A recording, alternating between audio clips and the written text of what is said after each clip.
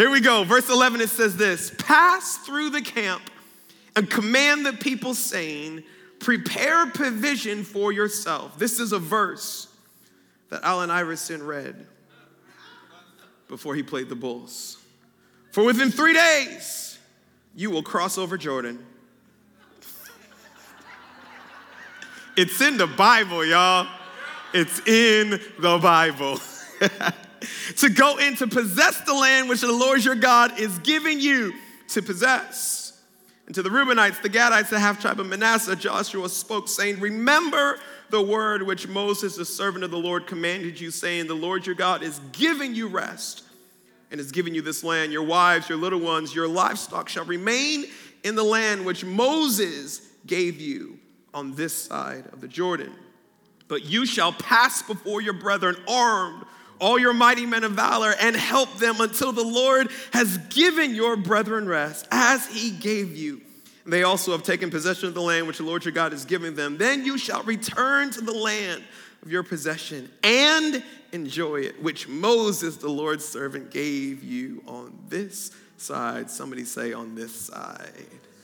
Not on that side.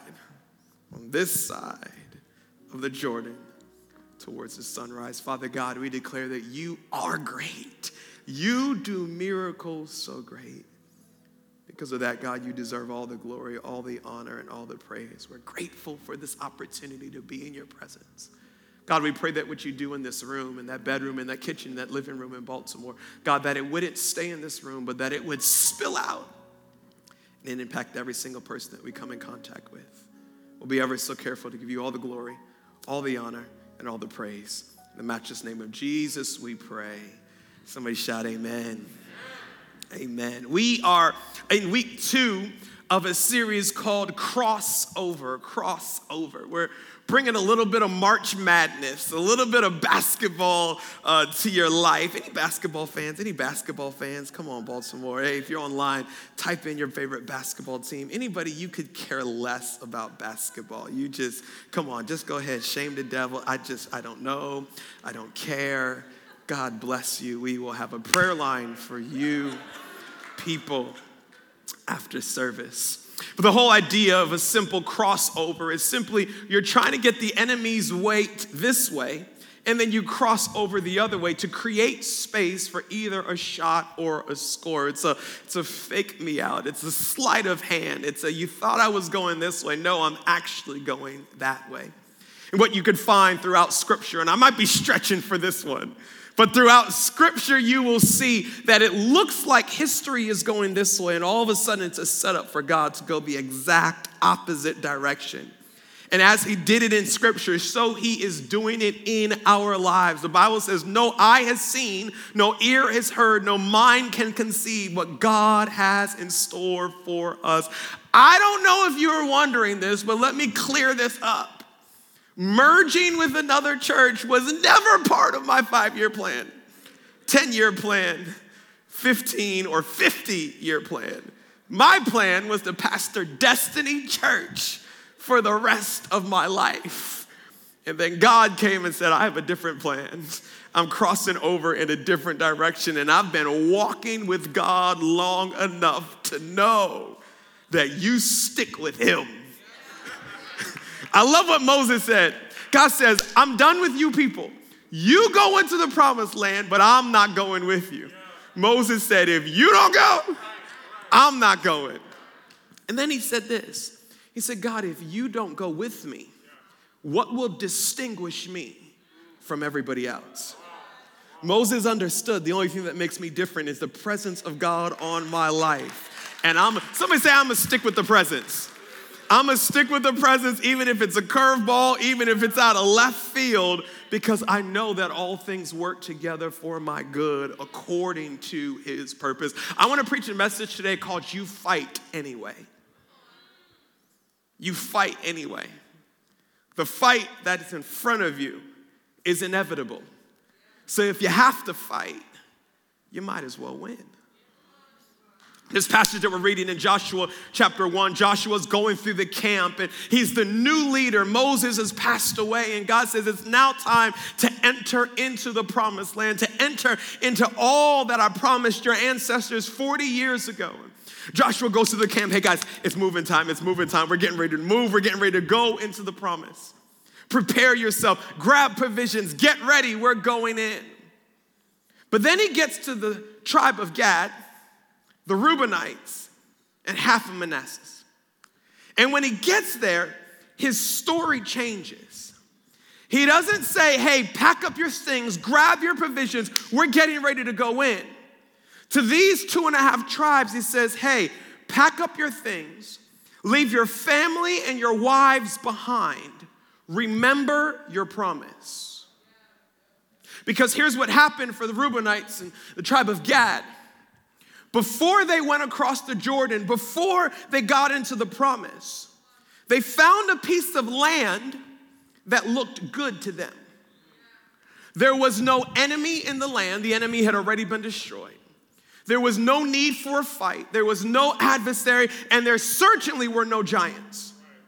And they said, this is, can I give you a curse word in church? Good enough. They said, this is good enough. Why enter into the promised land that we're gonna have to fight for instead of just settling here? This is better than where we came from. At least we're not slaves. This is good enough.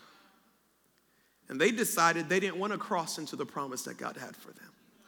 They decided they didn't want a land flowing with milk and honey because they had found a place to settle. Good enough is one of the most dangerous things you could ever encounter. Good enough is I've made it a step past pain. Good enough is I've survived that tragedy and I'm still breathing. Good enough is I can finally pay my bills on time. Instead of, when is the grace period? When does it have to hit before the charges start? Good enough is, at least we're not yelling and screaming at each other. It's civil. Good enough is, if I were to die, I'd go to heaven. And just hear me, Jesus did not hang on a cross and breathe his last breath, go to hell and snatch the keys of death, hell, and the grave from the enemy and say, all authority has been given to you here on earth for us to live a life that is good enough. He said, I came that you may have life and life more abundantly. But for so many people, we find ourselves trapped in settling in good enough. If I'm fine. Next week, I'm gonna encourage you. This week, my goal is to irritate you. My goal is to agitate you out of, I'm good. And to get your eyes on, yes, but what does God have next for you? Why in the world would Destiny Church merge with I-5 City? Like, it's a great church. I know I'm a little biased, but it's a great church. Hundreds of people are getting saved, and we're having an impact in the community. Hundreds of people are getting baptized. Like, this is good enough. This is good enough. God didn't call us to good enough. God called us to revival in this region. God called us to take a city and to flip it upside down for the glory of God. God called us to create a place where it is difficult not to know Jesus if you live in the DMV. And here's what you have to understand. It's not just your church that's crossing over. I believe what's happening in the natural is only a picture of what God wants to do in your life in the spiritual. I believe that you're getting ready to step into a new level of influence, step into a new level of favor, step into a new realm that you didn't even think, ask, or pray for. Hear me. The church that you go to matters. That's a real bold statement. I know I said I'll encourage you next week. This ain't that week. The church that you go to matters because where you're planted dictates the nutrients that your spirit man receives. And you will reproduce what you receive. Somebody say, prove it. I love when y'all say that. Psalm 92:13, it says this, those who are planted. Somebody say planted. I told you I'll encourage you next week. Can I get in trouble? Come on online. It didn't say those who tune in. And I know, don't go, because they are some slice masters. Calm down. Whoa! Y'all just like it's your first Sunday in church. You've been in your house 12 months straight. You're like, I ain't talking to me. Calm down. And I get we're at the end of a pandemic and we're still slightly concerned about safety and all that other good stuff. So hear me, no condemnation if you're watching online. But just because you tuned in online doesn't mean you're planted. To be planted is, this is my church. I'm in a connect group. I'm doing life with other people. I'm giving to this house. I'm serving in some way. This is not a place where I receive a good word. This is home. God says those who are planted in the house of the Lord shall flourish in the courts of our God. They shall bear fruit in old age. They shall be fresh and flourishing. I don't know why I'm feeling all ignorant and prophetic today. I think this pandemic has exposed a lot of people. Discovered that I was never planted in a church. I was just attending a church. And when the nourishment of the world dried up, I realized that I wasn't receiving what I needed from God. Because God says, I need to be. How about we make 2021 the year that we're planted? How about we make this a year that we cross over from a consumer to a contributor?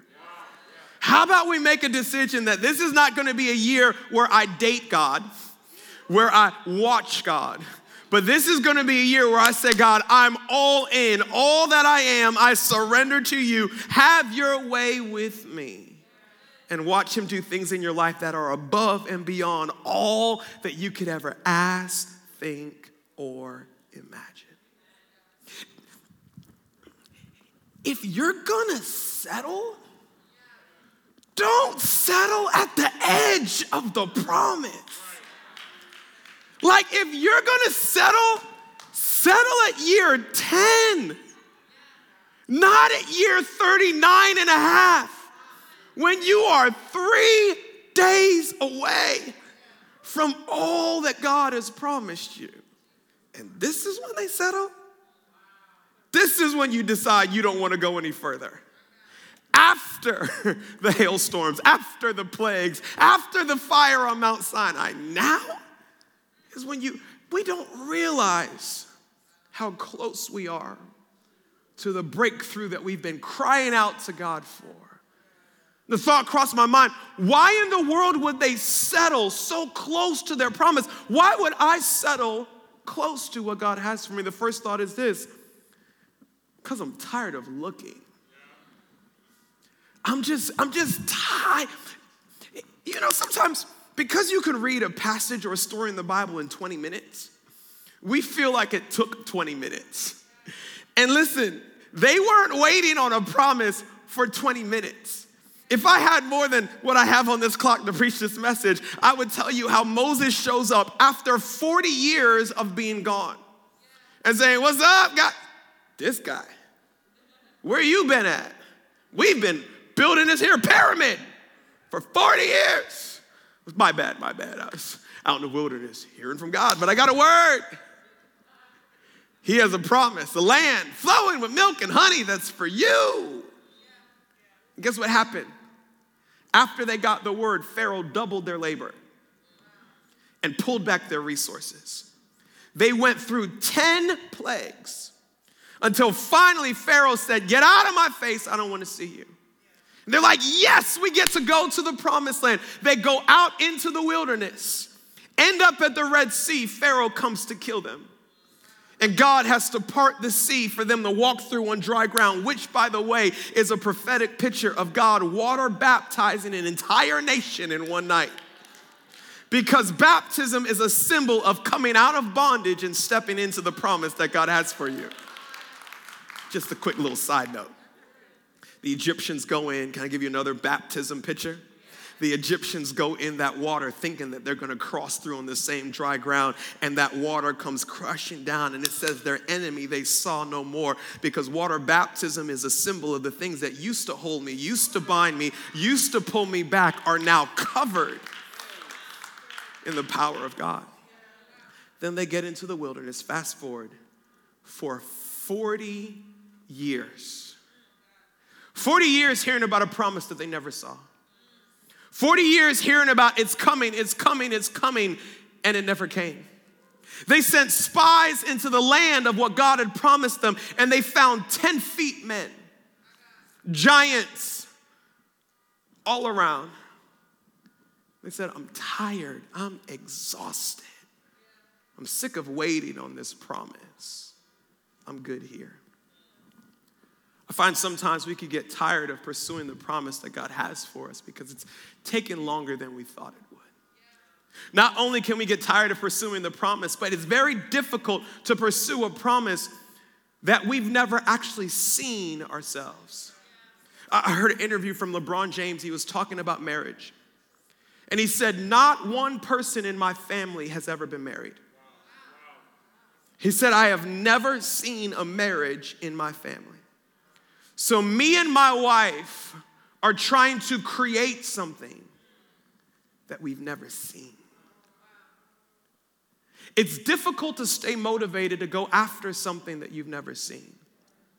If you've never seen someone debt-free, you've never seen someone pay off the mortgage on their house, you've never seen someone leave $1 million to their grandchildren, then it's really difficult to go on this journey of, hey, I'm going to be a good steward of my finances. I'm going to pay my debt off one by one by one by one. I'm going to save. I'm going to invest. It's difficult to continue and consistently go after something that you've never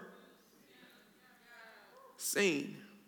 If you've never seen God use somebody in a mighty way that was not a pastor, you've never seen someone who was not a pastor pray for the sick and see them healed or lead people to Christ or impact people's lives for the glory of God, it's very easy to say, well, I'm in church and I'm loving God. This is good enough. It's really difficult to go after things that you've never seen. And I love how the Bible, it's so detailed. Joshua said, you can stay in the land that Moses gave you. It didn't say stay in the land that God gave you. It didn't say stay in the land that God promised you. It says you can stay in the land that Moses gave you permission to stay in.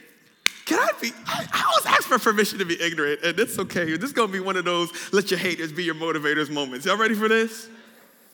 You got to understand how bitter Moses was. Moses was the guy that was supposed to lead Israel into the promise. But because Moses was anger management before anger management was anger management, and he struck the rock instead of speaking to it the way that God told him to, God said to Moses, you will never go into the promised land.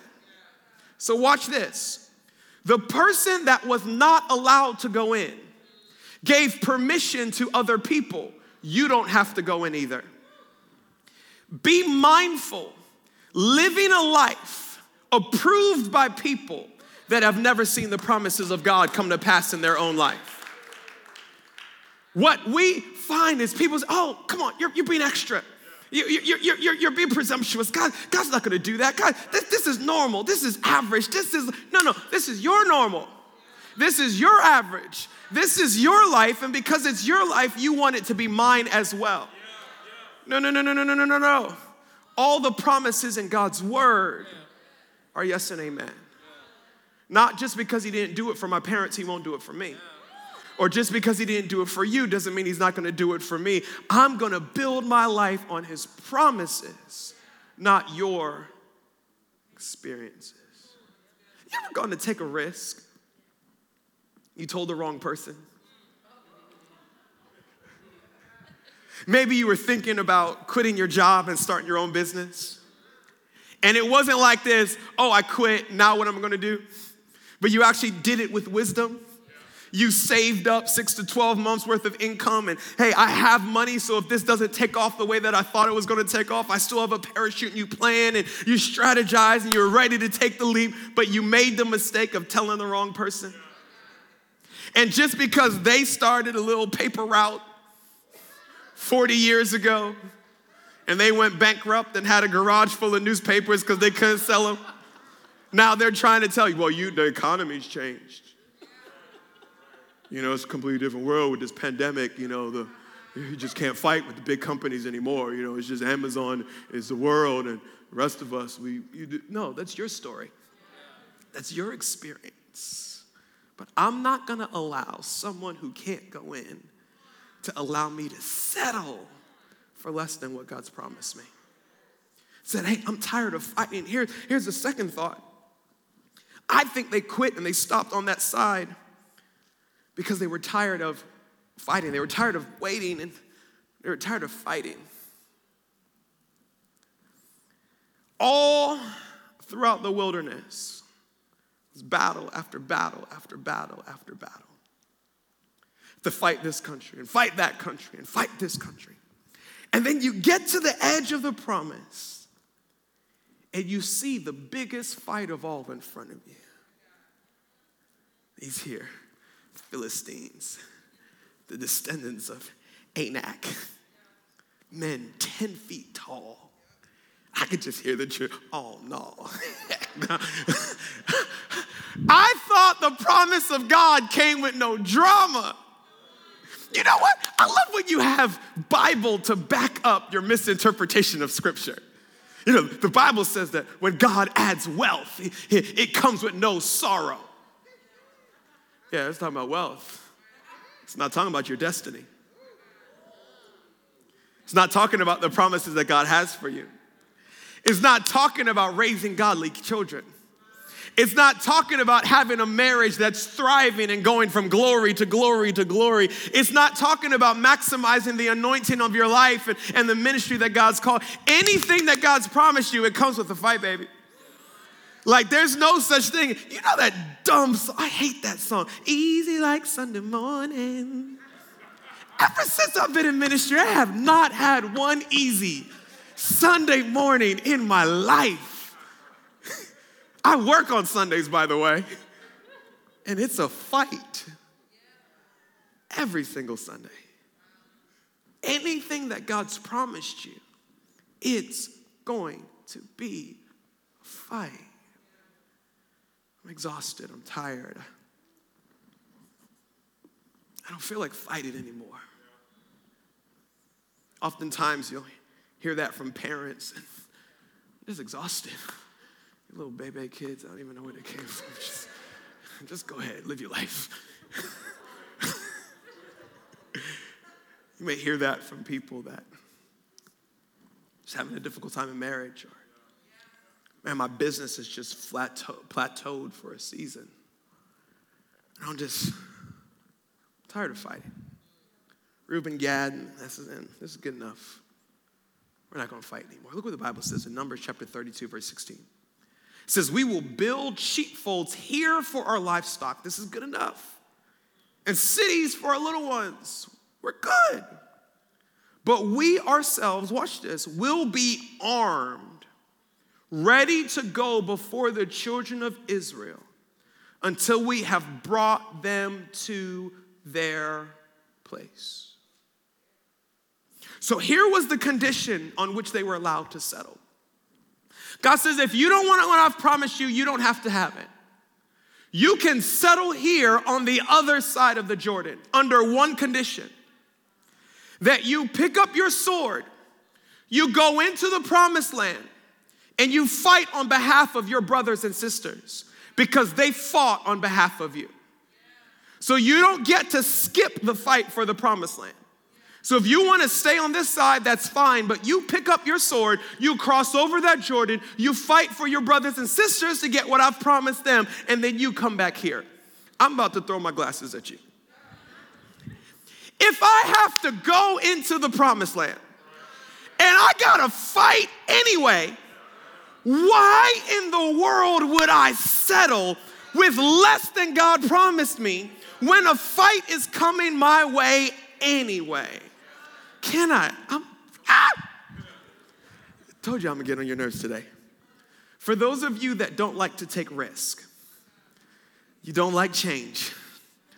I just like it smooth, easy, no surprises. Hear me. We live on a spiritual battlefield where we have an enemy that will attack us whether we are in the fight or not. The Bible says that you have an enemy named Satan, and he came to steal, kill, and destroy. And hear me, he's gonna bring the fight to you, whether you wanna fight or not. So if you're gonna fight anyway, I might as well take all that God has for me. If I have to fight if I settle, and I have to fight if I'm victorious, I might as well be victorious because the fight is the same. You deal with the same amount of spiritual warfare, playing life safe, as you deal with if you're going to take a God risk.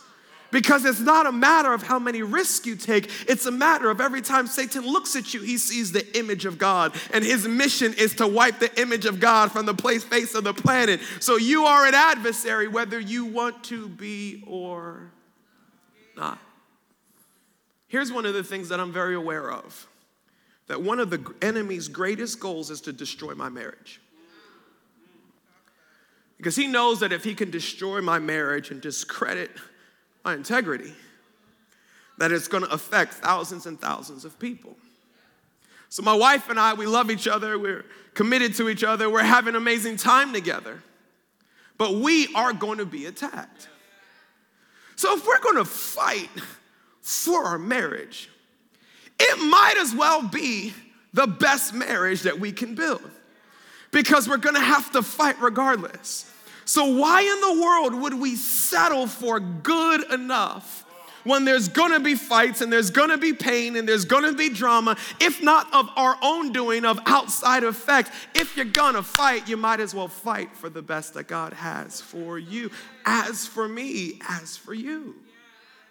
There's no such thing as, I'm not in it. Nope, ain't got nothing to do with me. Just got to do something with the kingdom of God. You know, kingdom of darkness, kingdom of light. I got nothing to do. Well, you are the kingdom of God. You have to understand there's no avoiding the fight. Man, I'm tired of looking. Tired of fighting.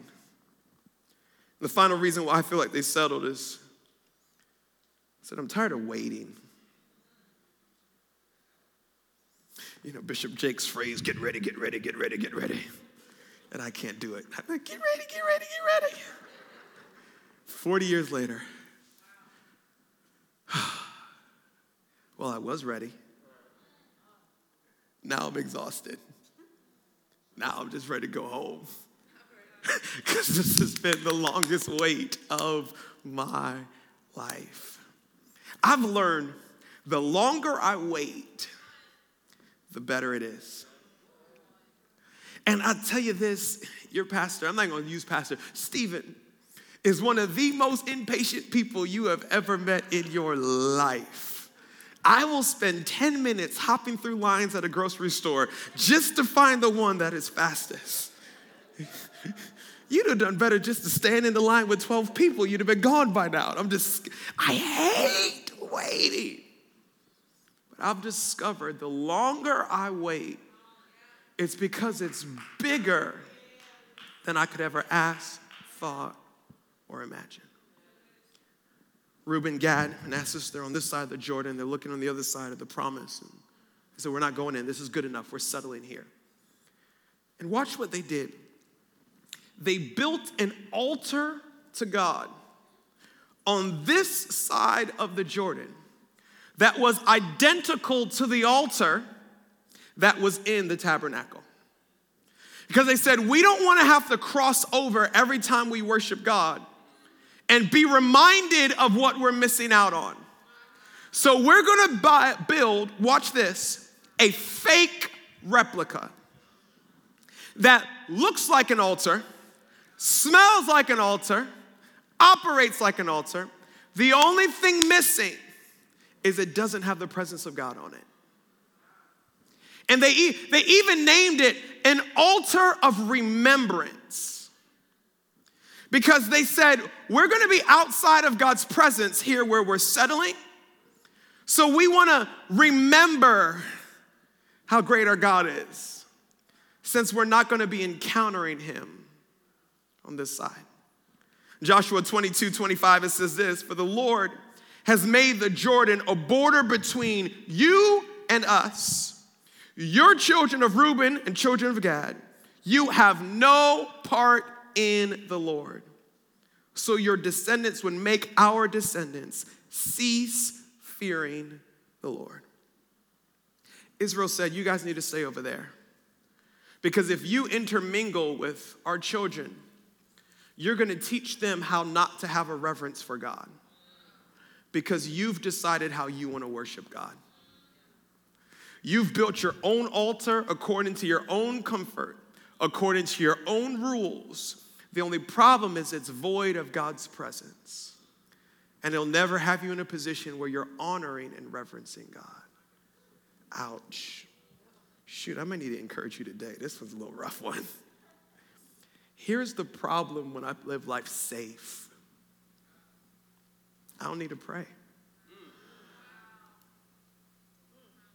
When everything in my life is within my control, I have nothing to trust God for because it's all right in front of me. When everything goes according to my plan and according to my control, it gives me no reason to look from the hills from whence cometh my help, because I don't need any help. Without even realizing it, I look around and my faith is anemic because I don't have anything in my life that's causing me to work my faith out with fear and trembling. Here's what Israel said, y'all stay over there because your settling lifestyle that doesn't require faith in God can contaminate our children. And we want our children to live a lifestyle of no eye has seen, no ear has heard, no mind can conceive, God, what you have in store for me. So I put my hope, I put my trust, I put my faith in you. Real simple. Don't play yet. I got 12 more points.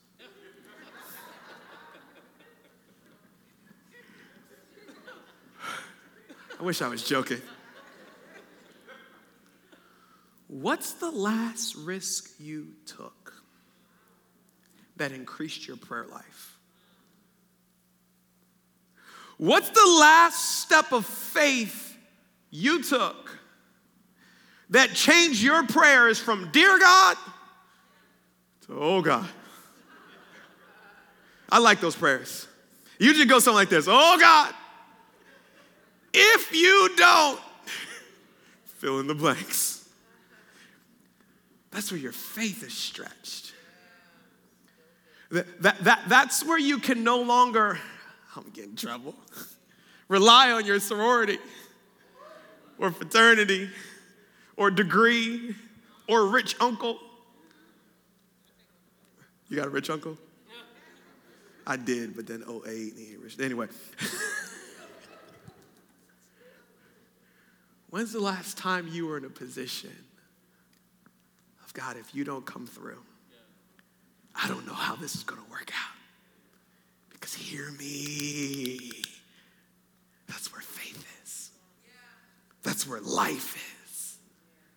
That's where destiny is. Pastor, I've settled. Especially with this pandemic. Not only have I settled, I ain't even left my house. Just, how do I get out of this? How do I get back to that risk taker I was before I ever skinned my knee, before I ever fell off a bike, before my heart was ever broken. 3 prayers that we need to pray. The first one is this: I need to close my eyes so that I can see. If you're going to get out of a place of settling in your life, if you're going to get out of a place of good enough, you're going to have to close your eyes so that you can see again. Huh? Ephesians chapter 1 verse 8 says this: I pray that the eyes of your heart may be enlightened in order that you may know the hope to which he has called you, the riches of his glorious inheritance in his holy people. In the Living Bible, it says this: I pray that your hearts, watch this, will be flooded with light so that you can see something of the future he has called you to share. I want you to realize that God has made you rich because we who are Christ have been given to him. If Paul were here today, he'd tell you you're looking through the wrong eyes. If you're at a place of good enough in your life, it's because you're looking through these and you're not looking through this. Paul said, man, I wish the eyes of your heart would be enlightened, that you can see how beautiful your future is, that you can see how much more God has for you, that you can realize you haven't even scratched the surface. Here's the problem for so many of us, myself included. We fought so hard to get where we are. Finally breathing. Finally have some level of peace. I can finally pay my bills. I'm finally loving God for more than 3 months at a time. I'm good. Because we fought so hard to get where we are, our mind can't even comprehend that there's more. Like, maybe we wouldn't say that we've settled. We would just say, I'm content. Like, Pastor, it's not even that I've settled. I'm grateful for all that God's done. He's brought me out of bondage, out of Egypt. I'm free. This is good enough. We can easily confuse contentment for complacency. Contentment is, God, if you never do anything else, you've done too much. God, I am so grateful for what you've done. Complacency is, I don't want anything else. I have no desire for more than I'm experiencing right now. God says you need to close your eyes and open your heart to the purpose that I placed inside of you, that you would understand if you're still breathing, oh, there's so much life ahead of you. Look, it says, David served his generation and then he fell asleep. Meaning, until the last breath that he breathed, there was more life that God had for him, more impact that God had for him around. And the second his impact was done, God called him home. I don't mean to be morbid, but if you ain't dead yet, there's more life that God has for you. How do I know when I've tapped out? When you did. When you see that white light and Peter's looking on the list trying to find your name, that's when you know there ain't no more in me. I gave it all. I left it all until then. There's more purpose that God has for you. Somebody give God praise. 2 more quick prayers. One is this: God, I need you to strengthen my hands for war. If we're going to take the promise, we need to learn how to fight God's way. Psalm 18:34 says this: He teaches my hands to make war. I love God's word. He doesn't teach your hands to defend yourself. This is not if the enemy comes, duck and dodge. No, I'm making war. I'm taking terror. I'm on the offense. The enemy should be terrified of me because wherever I go, the kingdom of God is going to be advanced. His glory is going to be revealed. Praise is going to go on to God. I'm not waiting for drama to come to me. I am drama to the enemy.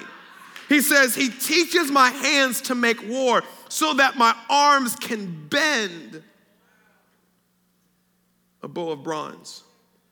As we've been preparing for this merge with I-5 City, these last 4 months have been the greatest season of warfare I've ever experienced in 10 years of being a senior pastor. When I tell you, I mean hair, teeth, and eyeballs coming from every different angle. And I've learned enough to know if it's drama here and it's drama there, it's my fault. But if it's drama there, and they're all disconnected scenarios, this is that verse when the enemy comes in like a flood, where he's trying to overwhelm. And I'm talking about health crisis here and issue there and problem. And this is an attack of the enemy. This is a distraction from what God's called me to do. So I'll tell you this, in probably 18 years of being a Christian, I learned how to pray in the last 4 months in a way that I've never prayed before in my life. What we don't realize is prayer is one of our greatest weapons. Because prayer is not just me fighting against the enemy. Prayer is me releasing all the resources of heaven against what's standing in front of me. It's when I ask God to teach me how to fight that I realize that some of my victory is going to be brought through the opposite spirit that's opposing me. So sometimes we feel if you lied about me, I'm going to lie about you. If you stab me in the back, I'm going to stab you in the back. Tit for tat, kind for kind. Not realizing that in the kingdom of God, the Spirit of God is greater than the spirit of the enemy. So as I respond in the opposite spirit of what the enemy is sending my way, that I find advancement and victory. I'll give you another thing to pray for. Pray for divine strategy. One of the ways Israel got in trouble is they marched around Jericho and the walls came falling down. So then they came up to Ai, which was a smaller, less equipped country. And they thought because they had won the other victory that way, they would win the next victory that way. Boy, they got their tail handed to them. Watch this. The first time they'd ever experienced death on a battlefield.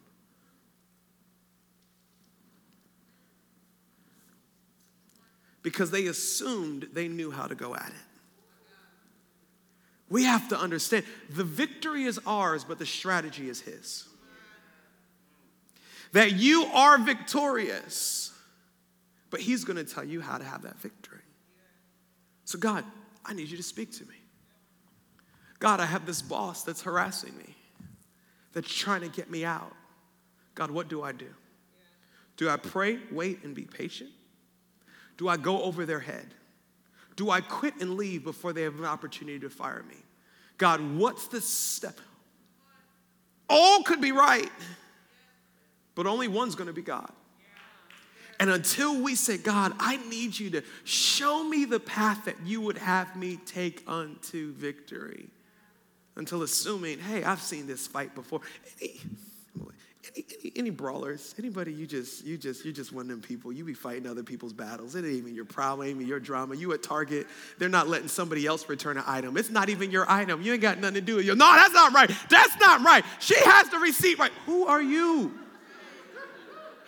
Okay, you just taking on other people's fights. Some of us are like that. I'm one of those people. I just kind of, justice is my deal. You ain't going to do them wrong. I don't even know them. We're so quick to jump in. God's like, no, that's not the weak part. That's not the door that I've opened for you. Then the last thing is this. If we're going to break out of a place of settling, we have to ask God to set eternity in our heart. Settling is all good if I never have to give an account for my life. Settling is great if the only person I'm accountable to is me. I think about if you're in sales or something like that, and you're a salesperson, you're out there selling some piece of machinery or whatever it may be. Let's just make this up. We're doing this on the spot. The machinery costs $30,000. You're supposed to get 60. Person says they'll give you 40. But you're an employee, not an owner. So it's not just a matter of I'll take what I can get. It's a matter of whatever I get, I got to go back and report. How'd it go out there? I sold the piece of machinery. Great. How much you sell it for? 40? 40. Our baseline is 60. Why'd you settle for 40? Well, they took it. Yeah, but at 40, I can't pay you. You see how we have a problem? If I'm living for Stephen, settling's fine. But if I understand one day I'm going to stand in front of my Creator and I'm looking him in the eye, I'm going to see love and I'm going to see grace and I'm going to see mercy. He's going to say, Stephen, I'm so glad to see you. Report. How'd it go? How were the 120 years that I gave you there on earth?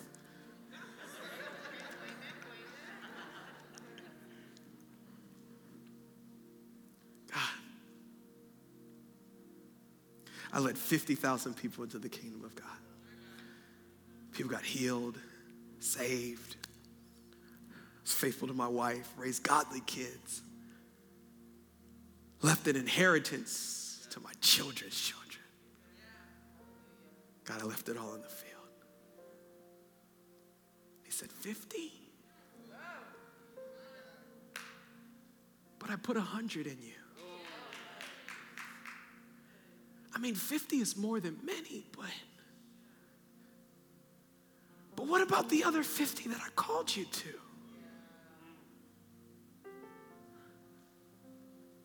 Why'd you settle?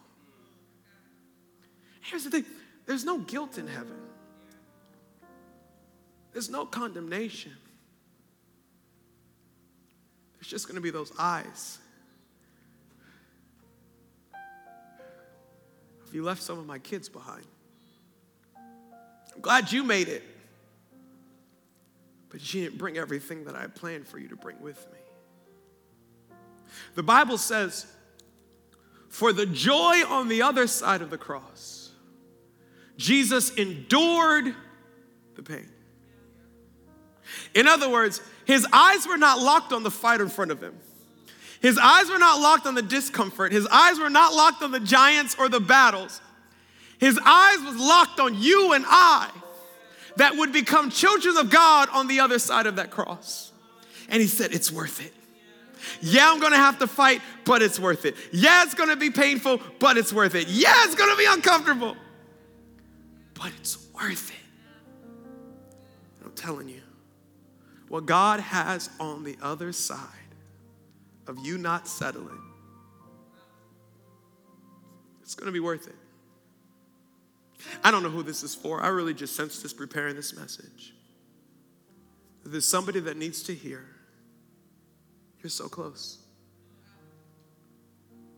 You are so close to what God promised you. You are so close to stepping in to that vision that he gave you that you've been praying for months, for weeks, for years. You're so close to that healing.